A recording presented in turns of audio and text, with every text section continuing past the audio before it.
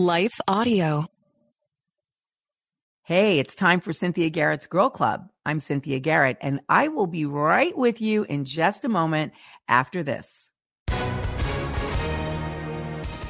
Hi, everyone. If you've been injured in an accident that was not your fault, listen up. We have legal professionals standing by to answer your questions for free. Call now and find out if you have a case and how much it's potentially worth. Call 800-497-4410.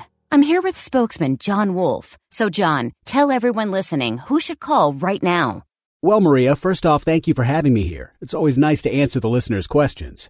Now, as far as who should call in, anyone who's been injured in an accident and think you deserve compensation, give us a call right now. 800-497-4410. You'll find out if you have a case and how much it's potentially worth. Thanks, John. You heard it, folks. Take advantage of this opportunity and call now. 800-497-4410. Advertisement sponsored by Legal Help Center. May not be available in all states.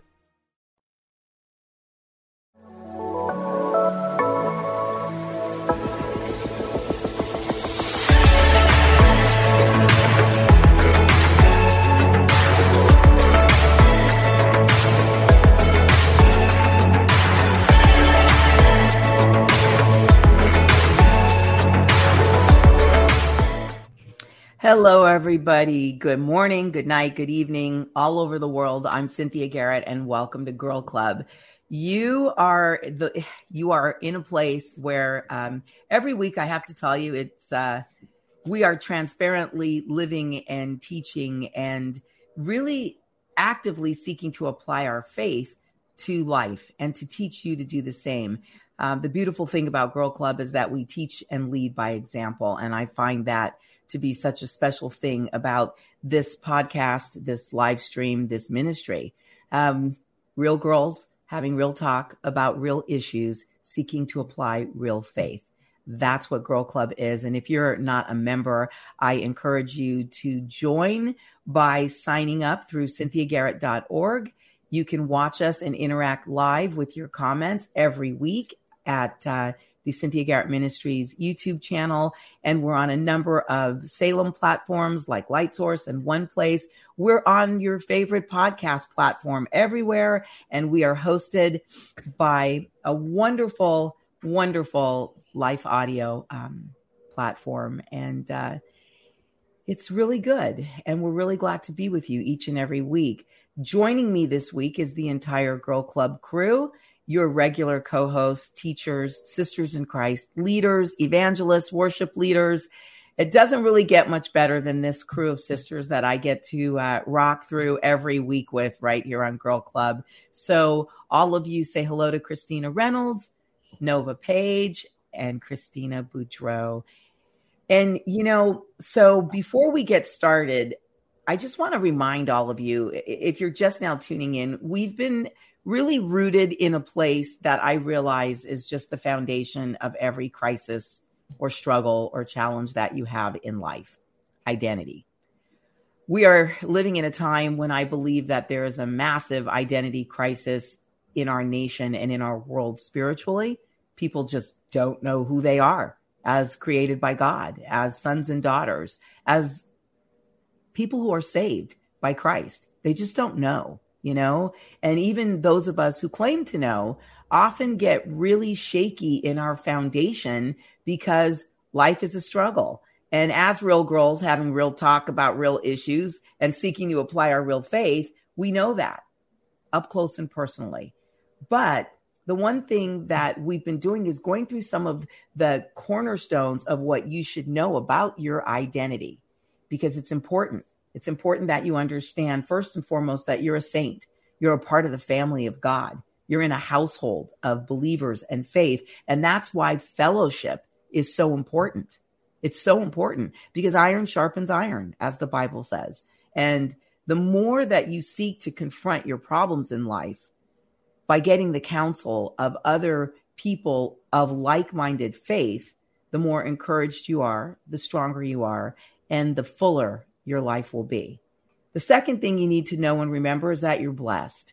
And I know that it doesn't feel like it sometimes, and that's why it's important to really understand what it means to be blessed. Because God, as it says in 2 Corinthians 9:8, God is the one who is able to bless you abundantly, so that in all things at all times, having all that you need, you'll abound in every good work.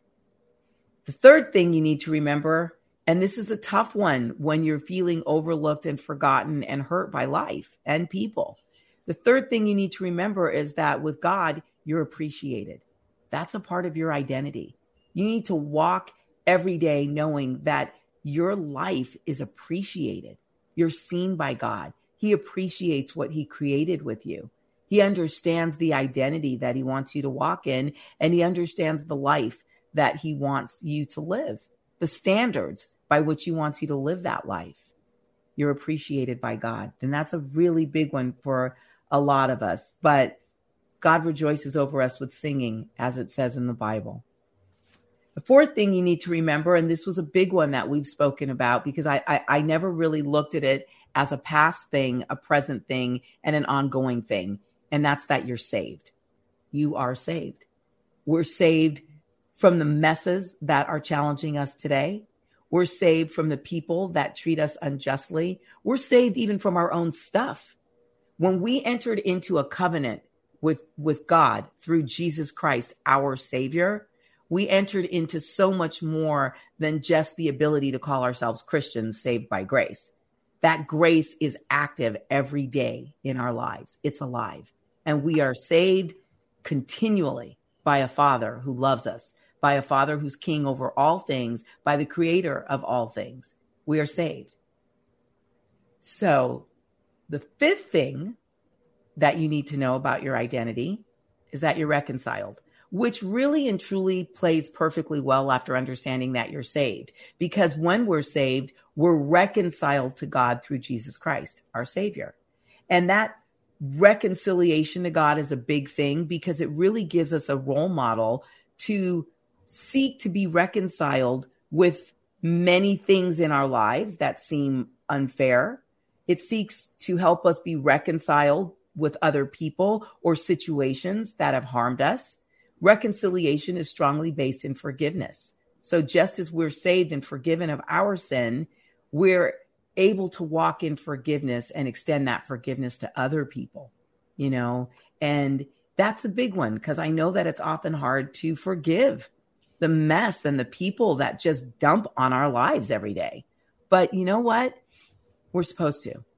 It's a gift that we've been given, and it's a gift that's for us if we give it to others, because it doesn't mean that we're going to reconcile ourselves to, you know, a serial killer or to someone who's harmed us or abused us and allow them to do the same thing to us again or to our children. But it does mean that we're going to cut the chain of what they did off of our leg and give the right to judge them over to God so that he can carry what it is that they've done, and he can judge it and he can deal with it, and you can walk in the freedom of your freedom. So the thing that we're going to focus on today, which I find to be perfectly timed, is that, yes, as part of our identity, we are afflicted. And what does that actually mean? Well, let me read something to you first before we dive into this next point about the things you need to know about your identity. Everyone in this fallen world, Christians and non-Christians alike, must endure suffering. Period. You don't get a pass on the suffering thing. However, as a Christian, your suffering can actually accomplish good. It can accomplish redemption and have redemptive purposes. Rather than asking, why, God, when you suffer, ask who. Instead, shifting your focus from trying to figure out something that you may not be able to understand and towards seeking God himself, who promises to always be with you. Ask Jesus to use the suffering you experience to make you more like him and point more people to him. I got to tell you, that's a big one.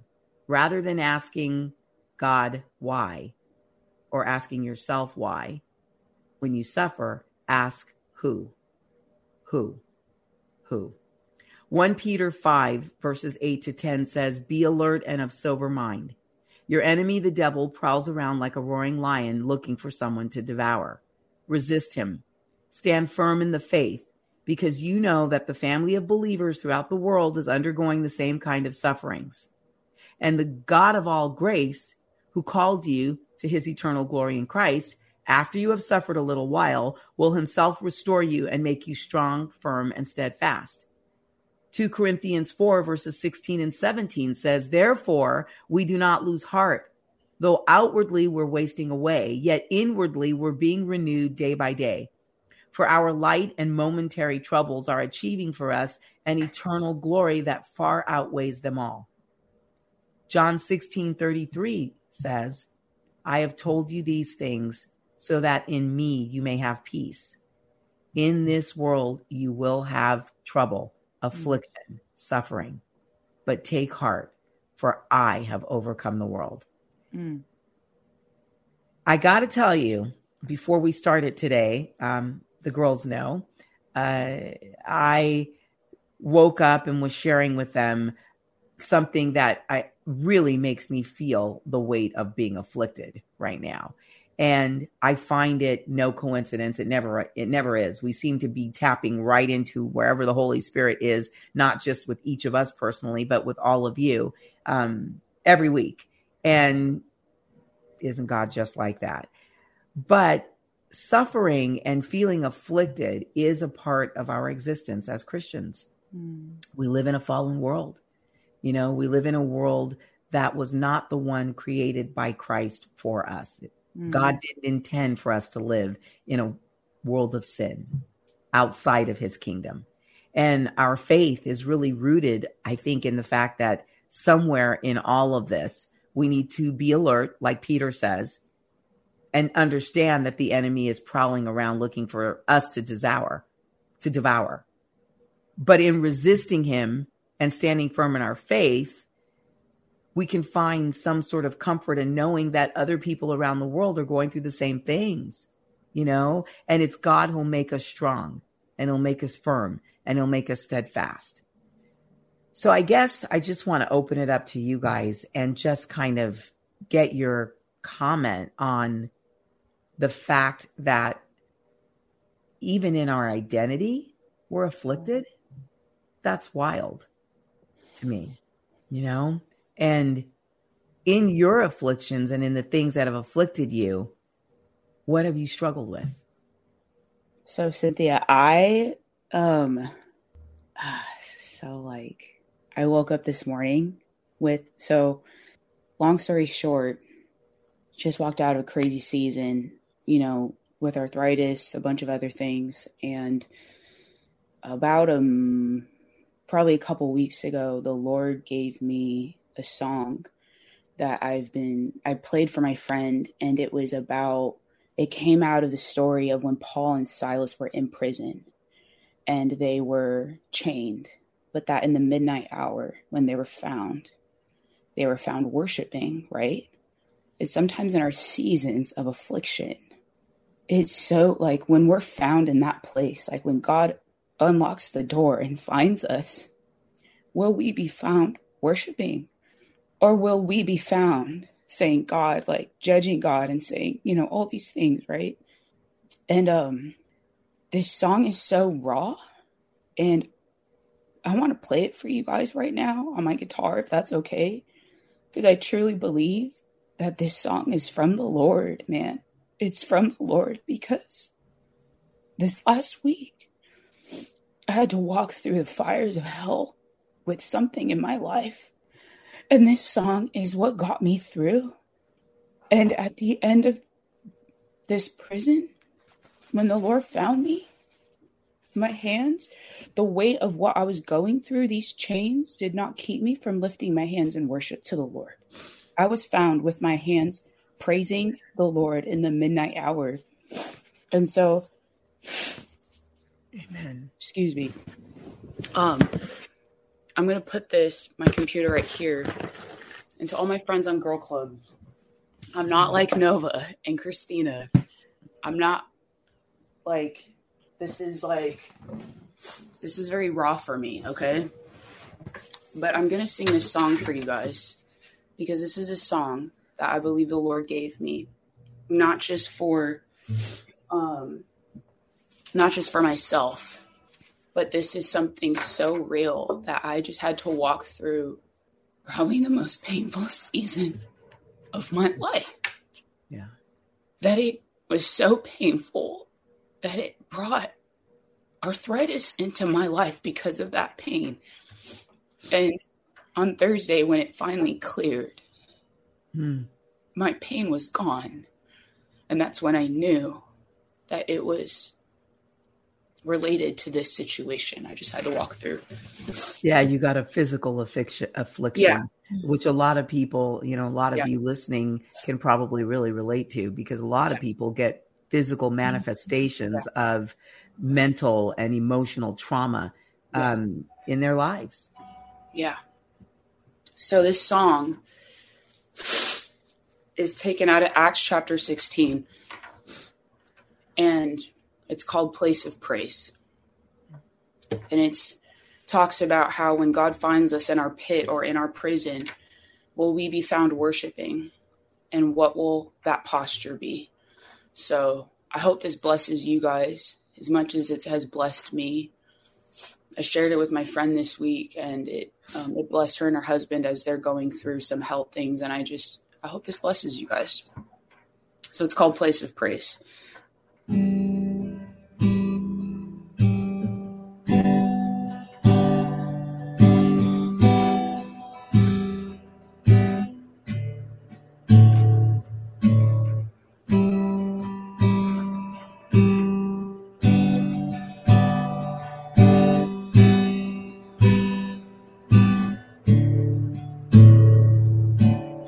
Let this prison be a place of praise.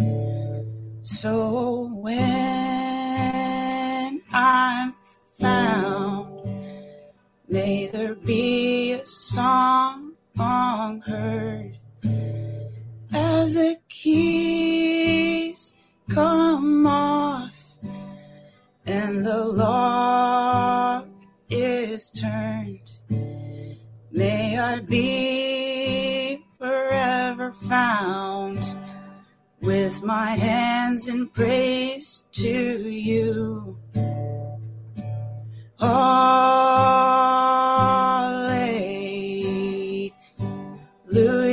I will sing.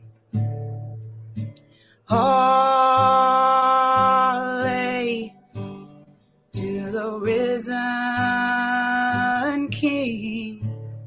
This pit, this prison has become a place of praise.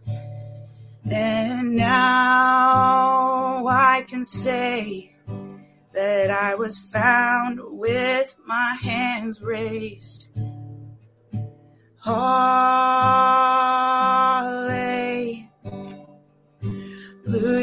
I will sing.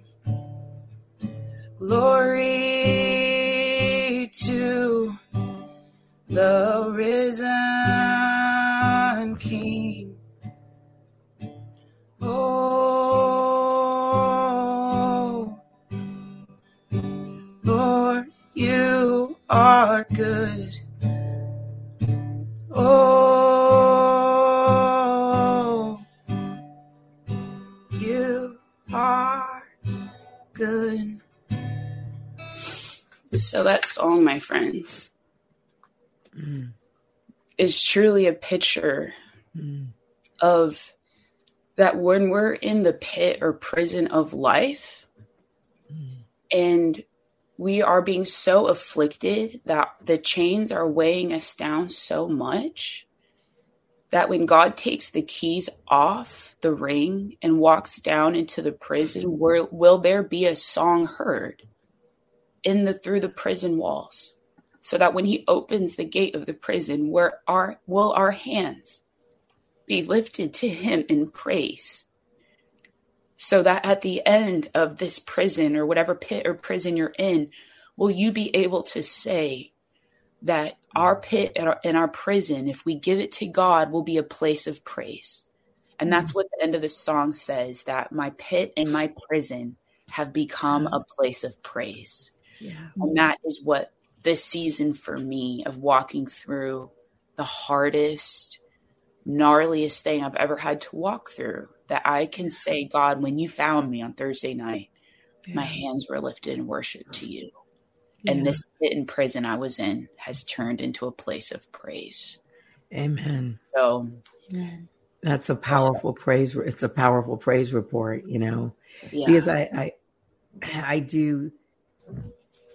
It's interesting. Well, I'm sitting here at Christina, and it's like, for those of you listening or watching, you get our reactions in real time, because we don't get together and script what happens on Girl Club. We truly give it to the Holy Spirit. And so I got to tell you, that song, it reminds me of so much. First of all, the scripture that says, though he slay me, yet will I still praise him,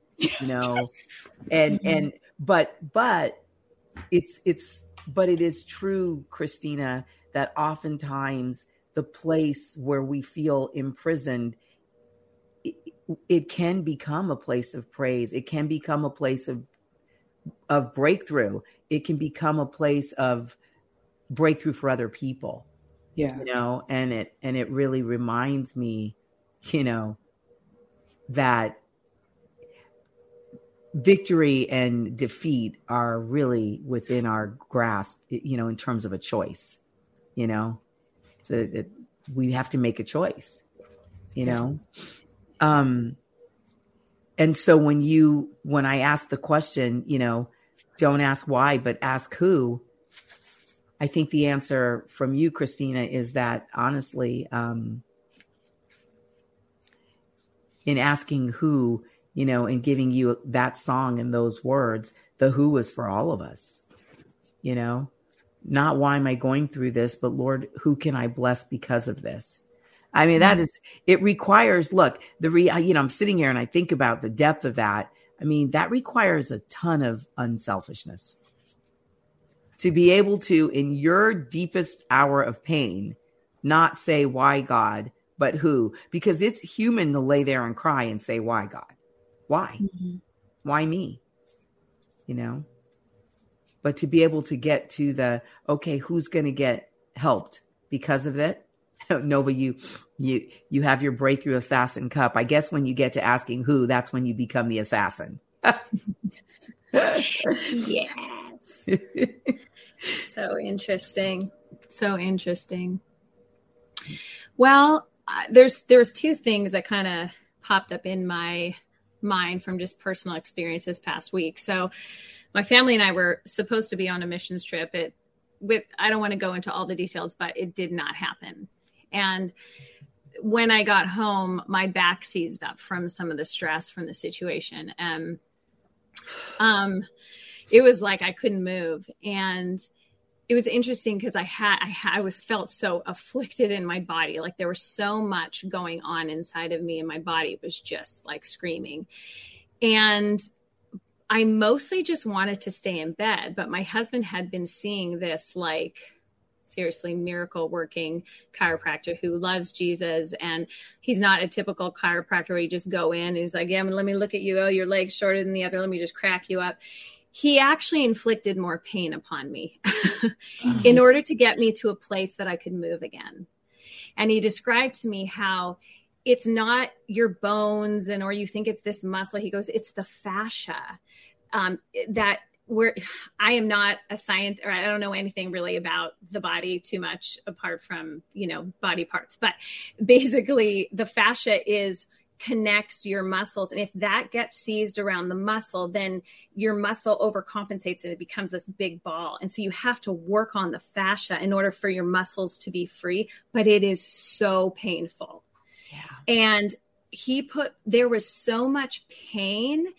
And he was like, Nova, you have to breathe through this. You have to give it away. You have to breathe deep and let go. And I really felt God just like speaking to me about my life and the pain of the past 5 months. And he's like, Nova, everything's here. You're intact. All you have to do is let go so that you can move through the pain. You can breathe through the pain and move freely. And it's interesting. I attended a big party for a friend, a mentor who's turning 60. And there was an opportunity for me to take two directions in this time, right? So there were people there that from my past that, when someone comes, it's like, it doesn't even have to be the person, but comes from your past and it just kind of re-traumatizes you. And the Lord, the day before, a couple days before, I went to this Bible study that talked about being, about God's goodness and how we can create cultures of goodness, pockets of what the Bible calls tov. And, it would have been very easy for me to go into this situation and feel so afflicted. And I kind of was, but God said, how do you, if you're asking the question, like not why, but like who, how can I be in this situation, create this place of goodness, like the goodness of God, these pockets of good for other people. So as opposed to just looking at my own affliction and my own flare-ups, he's like, but I am here and I am your goodness. I am your tov. So how do you create a pocket of goodness for others and like set your affliction aside, or don't focus on that and you focus on my goodness. And really the person that we were celebrating is that for other people. So I looked at her as a testimony because, sometimes we need people to live it out, and she has lived that out of being that pocket of tov, that pocket of goodness for people. And in our own afflictions, I think we have a choice, right, to worship and then say, who can I become a pocket of goodness for, a pocket of tov? So I know that's kind of like a lot for this conversation, but I really was like, man, I have an opportunity here to either praise God, right, Christina? Yeah. Or decide like, who is it that I worship? Am I worshiping my pain? Am I worshiping my past? Am I making my pain an idol in my life? Or am I going to worship the Father and be a part of his goodness, be a part of his pocket of goodness, his tov for other people, and set and not, God never minimizes it. So don't hear me wrong. He does never minimize it. It's like he was just starting to take away some of the layers of how I, maybe inadvertently, like many of us have, but you inadvertently start to give so much attention to your trauma where it becomes your idol. Right. And I felt like the Lord was not unkindly, was just like, let me be your goodness right now. Let me be your pocket of tov. Yeah. So it was a lesson for sure. On we all have those spaces and places in our life where it's hard, but what will we do, right, Christina? We worship and we come out of it. How about you, Reynolds? Oh, gosh, this is such a heavy subject because it's something that none of us can like run away from. We can't like live a life that is free of suffering. Mm-hmm. Suffering is part of being alive on the earth right now. And currently right now I have a handful of fathers and mothers in our community who are afflicted with cancer and like really bad. One woman specifically kind of like took me in under her wing, in 2020 and like just became a big sister to me. And she's like in her, like just turned 50, kind of like the most fun, joyous, Jesus loving, just amazing, like big sister to me. And she was miraculously cured of cancer in April 2021, like miraculously, like no chemo, no nothing, just prayer and just trying to live a healthy lifestyle, going the natural way, and she was miraculously healed. And then fast forward to September 2001, she went back to Taiwan for a trip, was having some chest pains, just some weird things, but she was doing all these detoxes and all this healthy stuff. And turns out that she, that her breast cancer came back and then was spreading like a wildfire. She had tumors in her brain, was spreading to her lungs. It's in her blood right now. So she's been battling cancer completely throughout her entire body since September 2021 until now. And it's been very painful because there's been so many, words spoken over her and like prayer meetings. I'm talking like the community came around and like prayer meetings, like every Monday for her, prayer, fasting. And just like a week ago, finally kind of she's giving up, and she's really suffered a lot. It's been, and she's just had like her, basically the cancer's in her blood. So her veins are rupturing everywhere. And she's having internal bleeding. She can't eat. She can't, she's just in like so much pain.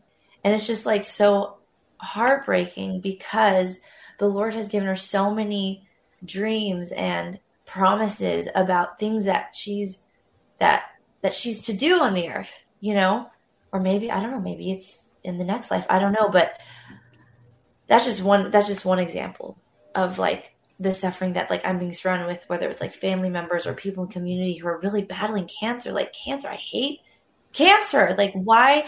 And it makes me go, why, Lord? Why are we like able to be under the like what seemingly the affliction of the enemy? Because God is not the God of sickness and affliction and cancer. He's not, so there've been all these like questions because it's felt so heavy, like my prayer times are so long. I feel like I don't have enough time to pray because there's so much to pray about. There's so much, like so many burdens to like cast upon the Lord, but what's really sweet is that I feel like the Lord has just been like speaking to me. I've been, speaking to me about suffering and about just kind of giving me like just this awareness of how much I set my focus and my value on this life and what's in front of me for the next 10, 20 years. And how even though I'm supposed to be living as a pilgrim on this earth, I have been putting way too, don't hear something different. All I'm saying is I've been putting too much stock into this life, I guess.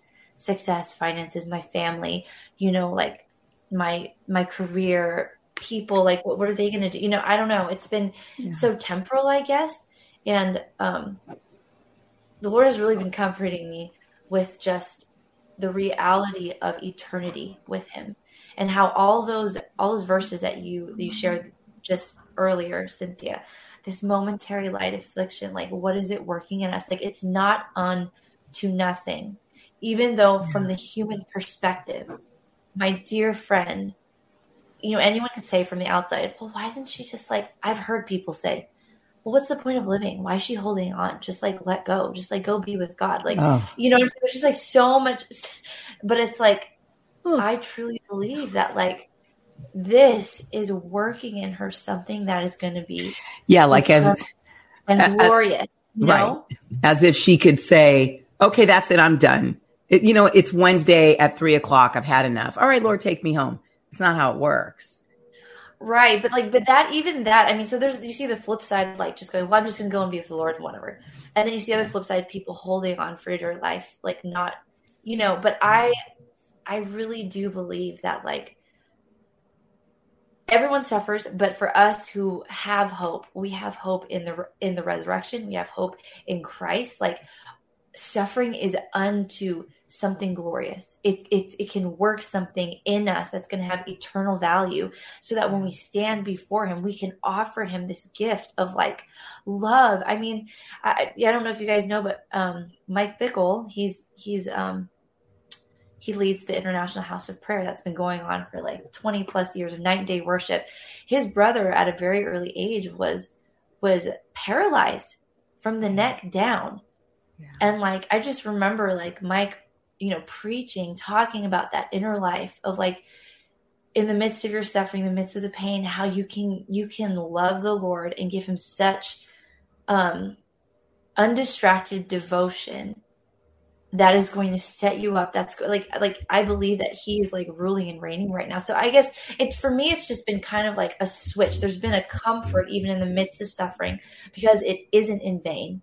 It isn't unto nothing. Like I even think, Christina, last week you were talking about how you were a religions, major, and you learned about all these different religions. I've recently been learning about Hinduism and Tibetan Buddhism, and thinking of like religions that are surrounded around pain and suffering, that are unto nothing but more pain and suffering. We in Christ have hope.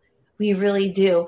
And like, I do believe that when there's a crushing, we have this ability when we're crushed to be a fragrance of Christ, just as he was crushed for us. And like, I really do believe it's that perfume of love. It's that perfume of that gift of love that we get to give, that gift of praise that we get to give in this one time in our life that we even have the ability to suffer. Like there will be no more suffering when we are with Christ. There will be no more suffering when he comes back onto the earth. Like that marks it. No more. But like there is something so beautiful of being able to, like you said, Nova, breathe. And I don't know. I don't want to make light of suffering, but I feel like the Lord is bringing me comfort in the midst of it, that it's unto something, not that it's afflicting. It's not the end. It's not the end. Right. Yeah, it's not, bro. It's not the end of the story. It produces something in us, like, and exactly. it's. I mean, I can only just think of like, I don't know, it just sets us. I mean, it ends up setting us free eventually. Like, yeah, it does. Well, knowing Christ's suffering. It set us free. His suffering unto death set us free. And he's acquainted with all of it. And I Christina, I mean, I'm sorry. I'm just like drinking in all the things that you just said. And I'm like, I'm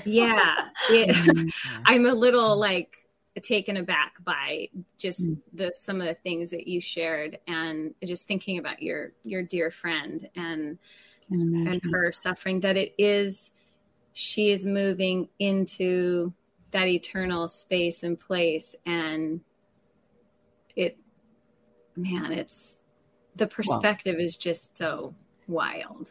Well, and God's not finished with her yet. No. And I got, my cousin, Jennifer, had ALS, and she lived a long time with it, and she really thought that she was going to beat it. I mean, I know no one who had her faith in the face of suffering, and as her body withered and her mind never went. That's the tragedy of Lou Gehrig's disease. Her mind never went. But she just knew she was going to live to see the cure, and she didn't. And I mean, I'll tell you, that has caused me to ask some questions more than once of why, Now I know she taught faith. She was an example of faith to so many of us, when she was around, but then she didn't win. So how deep is the lesson when you go, oh my gosh, she didn't win the battle? But then again, there's the other side of it that says, yeah, but if I were going through what she went through, how beautiful to go through it with absolute faith that you're going to be healed. I mean, it was the opposite could be that you go through it miserable, that you're going to die. What wins in that moment, your faith or your fear? And I got to tell you, I've had fear win in moments where I'm quote unquote healthy and fine, and it ain't fun for your fear to be the one driving the car. It's not fun. It's not productive. It causes you to languish and perish on the vine slowly. Like that doesn't seem to that's completely the opposite of what God would have for any of his kids. I know that much. I mean, I look at these comments, from Teresa.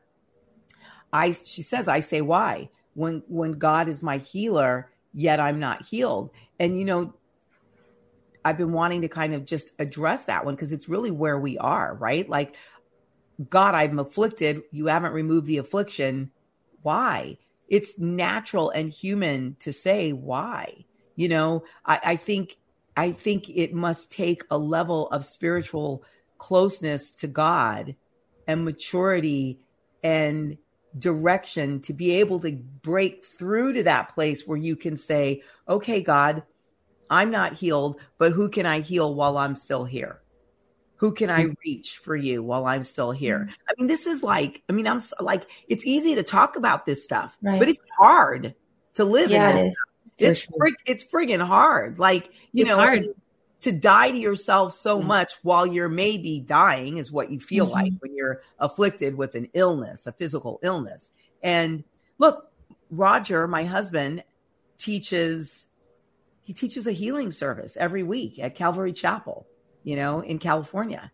And a lot of times he'll fly back to do it. And I have watched him lay his hands on hundreds of people and watch them get healed. I've seen him be used as, even twice in really and truly bringing someone back who had crossed into death. Yet he's been battling this thyroid cancer that kind of will pop up in his lymph nodes around where the thyroid was removed. And we just got news last week that he has to have a 4th surgery. Like, it's been like 4 surgeries in 3 years. There'll be 2 this year. We started this year with the surgery and we're going to end this year with the surgery. And I pray to God that that's all it is that it's a surgery and that they will finally get the last of it out of him and that he will be healed. My hope and my faith and my prayers are there. And I know God hears our prayer and our prayers. But I look at him and I think, why is he afflicted? My husband is like one of the all-time great men on the planet, and he's a good man of God. He never curses. He never raises his voice. He never gets angry. He's always the first one there to speak faith, to pray. He holds me together, Lord knows, in my faith journey. He's responsible for my faith even growing from a little girl to what it is today. And he's, thanks, Sienna. If you're watching on live stream, you're looking at a bunch of little hearts going across the screen. If you're listening on podcast, just know that the studio is full of hearts right now because my husband really is that guy. Yet I look at him and I have moments where I go in the closet and I'm kicking the walls going, why, God, is he afflicted? Like, I'm the horrible one, like, why him? By the way, why him and why not jerk number 2 who lives down the street next door, jerk number 49 that we dealt with on the phone last week? Like, why not all these horrendous men that hurt the women I love, that are driven by money and all this stuff? And you know what?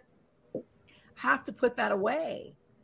Like, when I find myself there, I have to put it away and I have to remember not just who God is. I have to remember who he wants me to be, because my husband never forgets all through it. He even told me this morning, he said, honey, you're overwhelmed and you're sad for all this stuff. I'm the one who's got the stuff in me and I'm happy. I'm fine. And I'm That's so Roger. So Roger. Which of course makes me feel worse. Like I keep leaving the room because I'm like, oh, great. I'm going through mental inner battles. I don't want to lay that trip on him because I don't want to put my fear on him. So I just like leave and go try to deal with it because he's not living there. He's not in the fear zone, but I am. And part of my fear is even selfish. Oh God, what's going to happen to me if my rock isn't here? Well, Jesus is supposed to be my rock and he's supposed to be the one who takes care of me. And he's what I have if my husband's not here. And I almost have to say it so the enemy can stop using it to mess with my mind, And then I think about, well, we're in a pit. This is a pit right now for me. Yeah. I mean, the answer for many of us could be literally put on some praise and worship music and start praising him through it. Because you're going to get through it. he already knows an outcome. He died so that we'd be healed. I think he wants all of us to be healed, but I do think all of us have an appointment to see him. Mm-hmm. And so I don't own my husband as much as I hate to say that. Wow. It's not mine. That's a powerful statement. Right. Yeah. It's And I hate that I don't own him. Because I want him to be mine. I want to put him on a shelf and I want him to be okay. But it's the truth. It's like my niece called me, Summer, who's a part of our tribe. She's here sometimes, our little junior girl club member. But she goes, I'm just calling to say that I love you guys because, I'm trying to walk in my appreciation of the people I have in my life because I realize that I don't own you. And she goes, you're like my parents. I never want you to die, but God has shown me I don't own you. So what I do own is the moment, and I can call you every moment I think about you and tell you I love you so that you feel my love and that I'm here. And I mean, it just, of course, she had me, I was wrecked in the car driving and, Roger was like, Summer, are you calling to tell me I'm dying? Because I'm not. And I'm like, oh God, this is all more than I can bear. This is all more than I can stand, God. But I mean,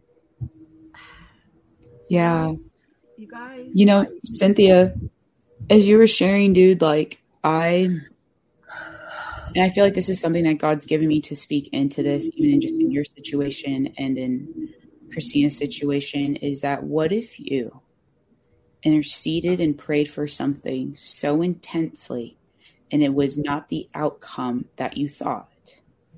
This last week, dude, the last almost 2 years, specifically 7 months of praying for something so intently, and it was the worst outcome. What I was praying against actually happened. Am I right? And on that night, I remember the Lord, it was actually the day before, and I'm talking like interceding, dude. I'm talking like, God, I believed this was, I'm just going to believe and I'm going to stand on it. Am I right? But the Lord brought me to the story of, 1 Samuel 17 of when David defeated Goliath, and how it's such a picture of the beauty of the valley, because it says, when David, it was like Israel was on one mountain and the Philistines were on the other, and David had to go down to the valley, to the ravine, to get the stones before going up to defeat Goliath. And the Lord, being in the gnarliest valley I've ever been in my life, and I've been through hell and back, my friends, asked me, Christina, what are the 5 stones, just like David, that I've given you in the valley, coming out of this valley? What are the 5 stones? And I said, God, you've given me worship. You have given me resilience. You have given me courage, being able to face the hardest thing I ever had to face in my life. You've given me grit, and you've given me a soft heart. I can go with these stones out of this valley to defeat this Goliath and to face what I have in this next season, because this is the beauty of what you've given me in this valley. And honestly, coming out of this valley, even though the outcome was not what I thought, the beauty of the stones God has given me in the valley is something that is a great threat to the Goliaths I'm going to face in this season. Going back in the industry and ministry, and coming from someone, right, that my worst nightmare came true this week. I can literally say my worst nightmare came true on Thursday evening of this week. But what I did that night is that I got on my face and I said, just like Job did when he lost everything. And I said, Lord, you give and you take away. Blessed be the name of the Lord. And you are worthy of my worship in every season of life. The good and the bad and the ugly. And to my friends out there who are maybe praying a prayer on the other side of whatever loss, whether God answers it, yes or no, healed or not healed, death or life, whatever it is, he is worthy, my friends. And that pit in prison I was in, God did bring me out of. Through the close of this season, in something that I will never be able to put words to, but I came out worshiping. And I came out with my hands in praise to him, because there was one thing this situation couldn't do, and it couldn't steal my praise, my worship, or my prayer, or my surrender to the Lord. So I'm coming out of this thing with worship, with a soft heart, with grit, with resilience, and with courage. Those are the stones that God gave me in the valley, which was so beautiful. And so to just speak into that with friends, God might not answer your prayers the way you think he's going to answer them. When you've interceded and you've battled so hard. Same thing with me. I battled so hard on behalf of this situation. And the worst thing that I thought could have happened did, when people gave confirmation against this situation. And now, because of my worst nightmare came true in this situation, it's not going to be good for this situation, like in the future, and God's going to turn it around. But my response is worship. That no matter what happens, he's worthy.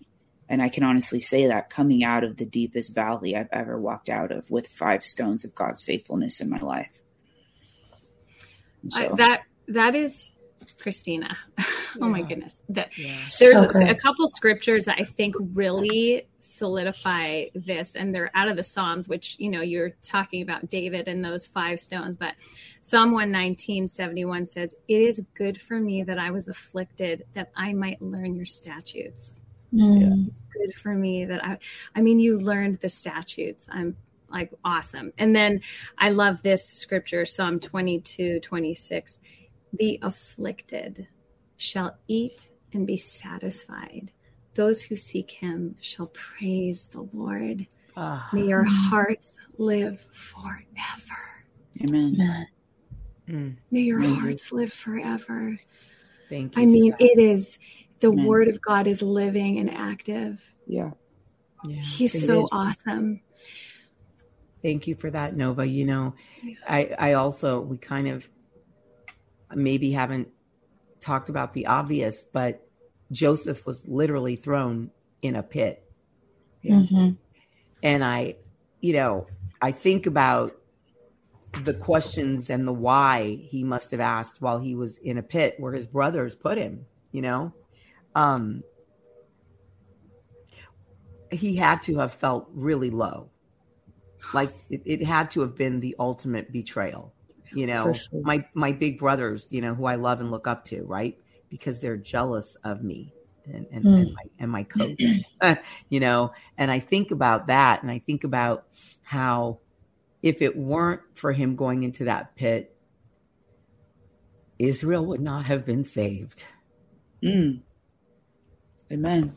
So somewhere, as we wrap up this particular part of our identity, as believers, it's a part of it. It's part of our journey, is that we will be afflicted. Somewhere in that example of Joseph, I do see that for everyone involved in a small part of a bigger story, all we really see and feel selfishly and normally, and God understands. I have to believe it, because he's a good father. And if my child was going through this, I would understand. So I'm sure he understands 20 times more that we're just kids, and stuff hurts. And it is what it is. We are what we are, right? In some ways. But I do think that as day players, we're living our experience. But as the one who authors the story, God saw Joseph in the pit and knew, I gotta take you through this, son. I gotta take you through it, because I need you to save everyone. And if you don't go through all of that, I can't get you in line to be where I need you to be, because it's bigger than you. The story's bigger than you. And I promise, they're going to feel bad and you're going to be forgiven. And there are people who are going to show up and they're going to be the right kind of people. And then in all of the mess and the drama and the pain and the affliction, God is still God. He's still on the throne and he's still God. Makes me remember the Philippa Hanna worship song that Anna sent to me one year. That is one of the greatest worship songs I've ever heard. And I defy you to be able to listen to it and not fall apart, because he's still God and he still reigns. And we need to get Philippa on and with her acoustic guitar and have her share, because he is still on the throne and he is still God. And I just ask that he helps each and every one of us in our pits or in our places of affliction, whether they're physical afflictions or mental afflictions and spiritual afflictions. I just ask God from the bottom of my heart to be faithful to pulling us through all of it. I pray for Teresa, who wrote in that she could see the greater eternal glory in her physical need. I pray for Donna, who wrote in about losing her 35-year-old son. And she asked God why, and it took her a while to get her faith back. And I mean, I can barely speak to the message, Donna, because it's like, it's a deep, deep, deep fear that every mother knows, and the fact that you got your faith back and that you can say you got your faith back blows my mind. Oh. So I just pray for us. And Lord, we are weak. We're weak. We're your kids, but we're weak. And you know our weaknesses and you know our brokennesses. And you know the cry of our hearts. And I ask that today, Father, you would lift it all off of us. And that not because we're any better than anybody else, but Lord, for those of us who are here today, right now, in this moment, could you just give us the victory? I pray that you would just give us the victory, and that mental affliction would be gone and physical affliction would be gone and healed in Jesus' name. And that we would be the ones who are here for a long, long, long, long, long time to come, sharing your gospel and speaking of your goodness and walking in your blessing in the land of the living. In Jesus' name, Lord, I thank you for Girl Club. I thank you for this place for all of us. I thank you, Father, for teaching us every day in so many ways about our identity as believers. I thank you, Father, even that we're afflicted, if only for the promise that it's working in us an eternal weight of glory. And Lord, when we pick up next week, I know we're going to be talking about the fact that we are heard. And that is a victory cry in answer to our afflictions. We are heard. Our prayers are heard, and you are faithful. And in Jesus' name, we bless you, we thank you, and we praise you. Amen. Amen. Thank you, Teresa. Yes, I would ask all of you guys to pray. Selfishly, pray for my husband.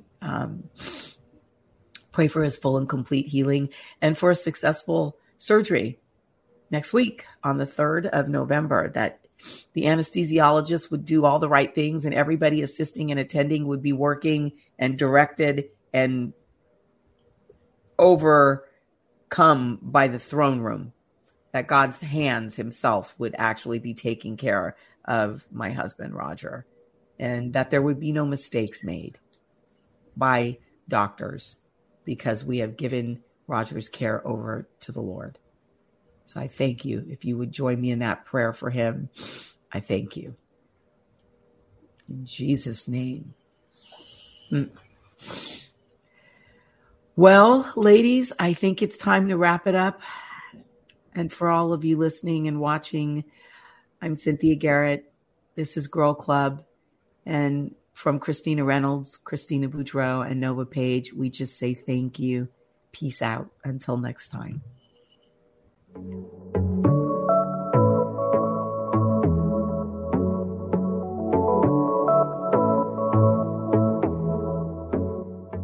I'm Billy Yancey, entrepreneur, fitness cowboy, father, retired Navy cornerback, and now podcast host. Listen to my new show, Billy and the Goat, on Life Audio. Happy listening.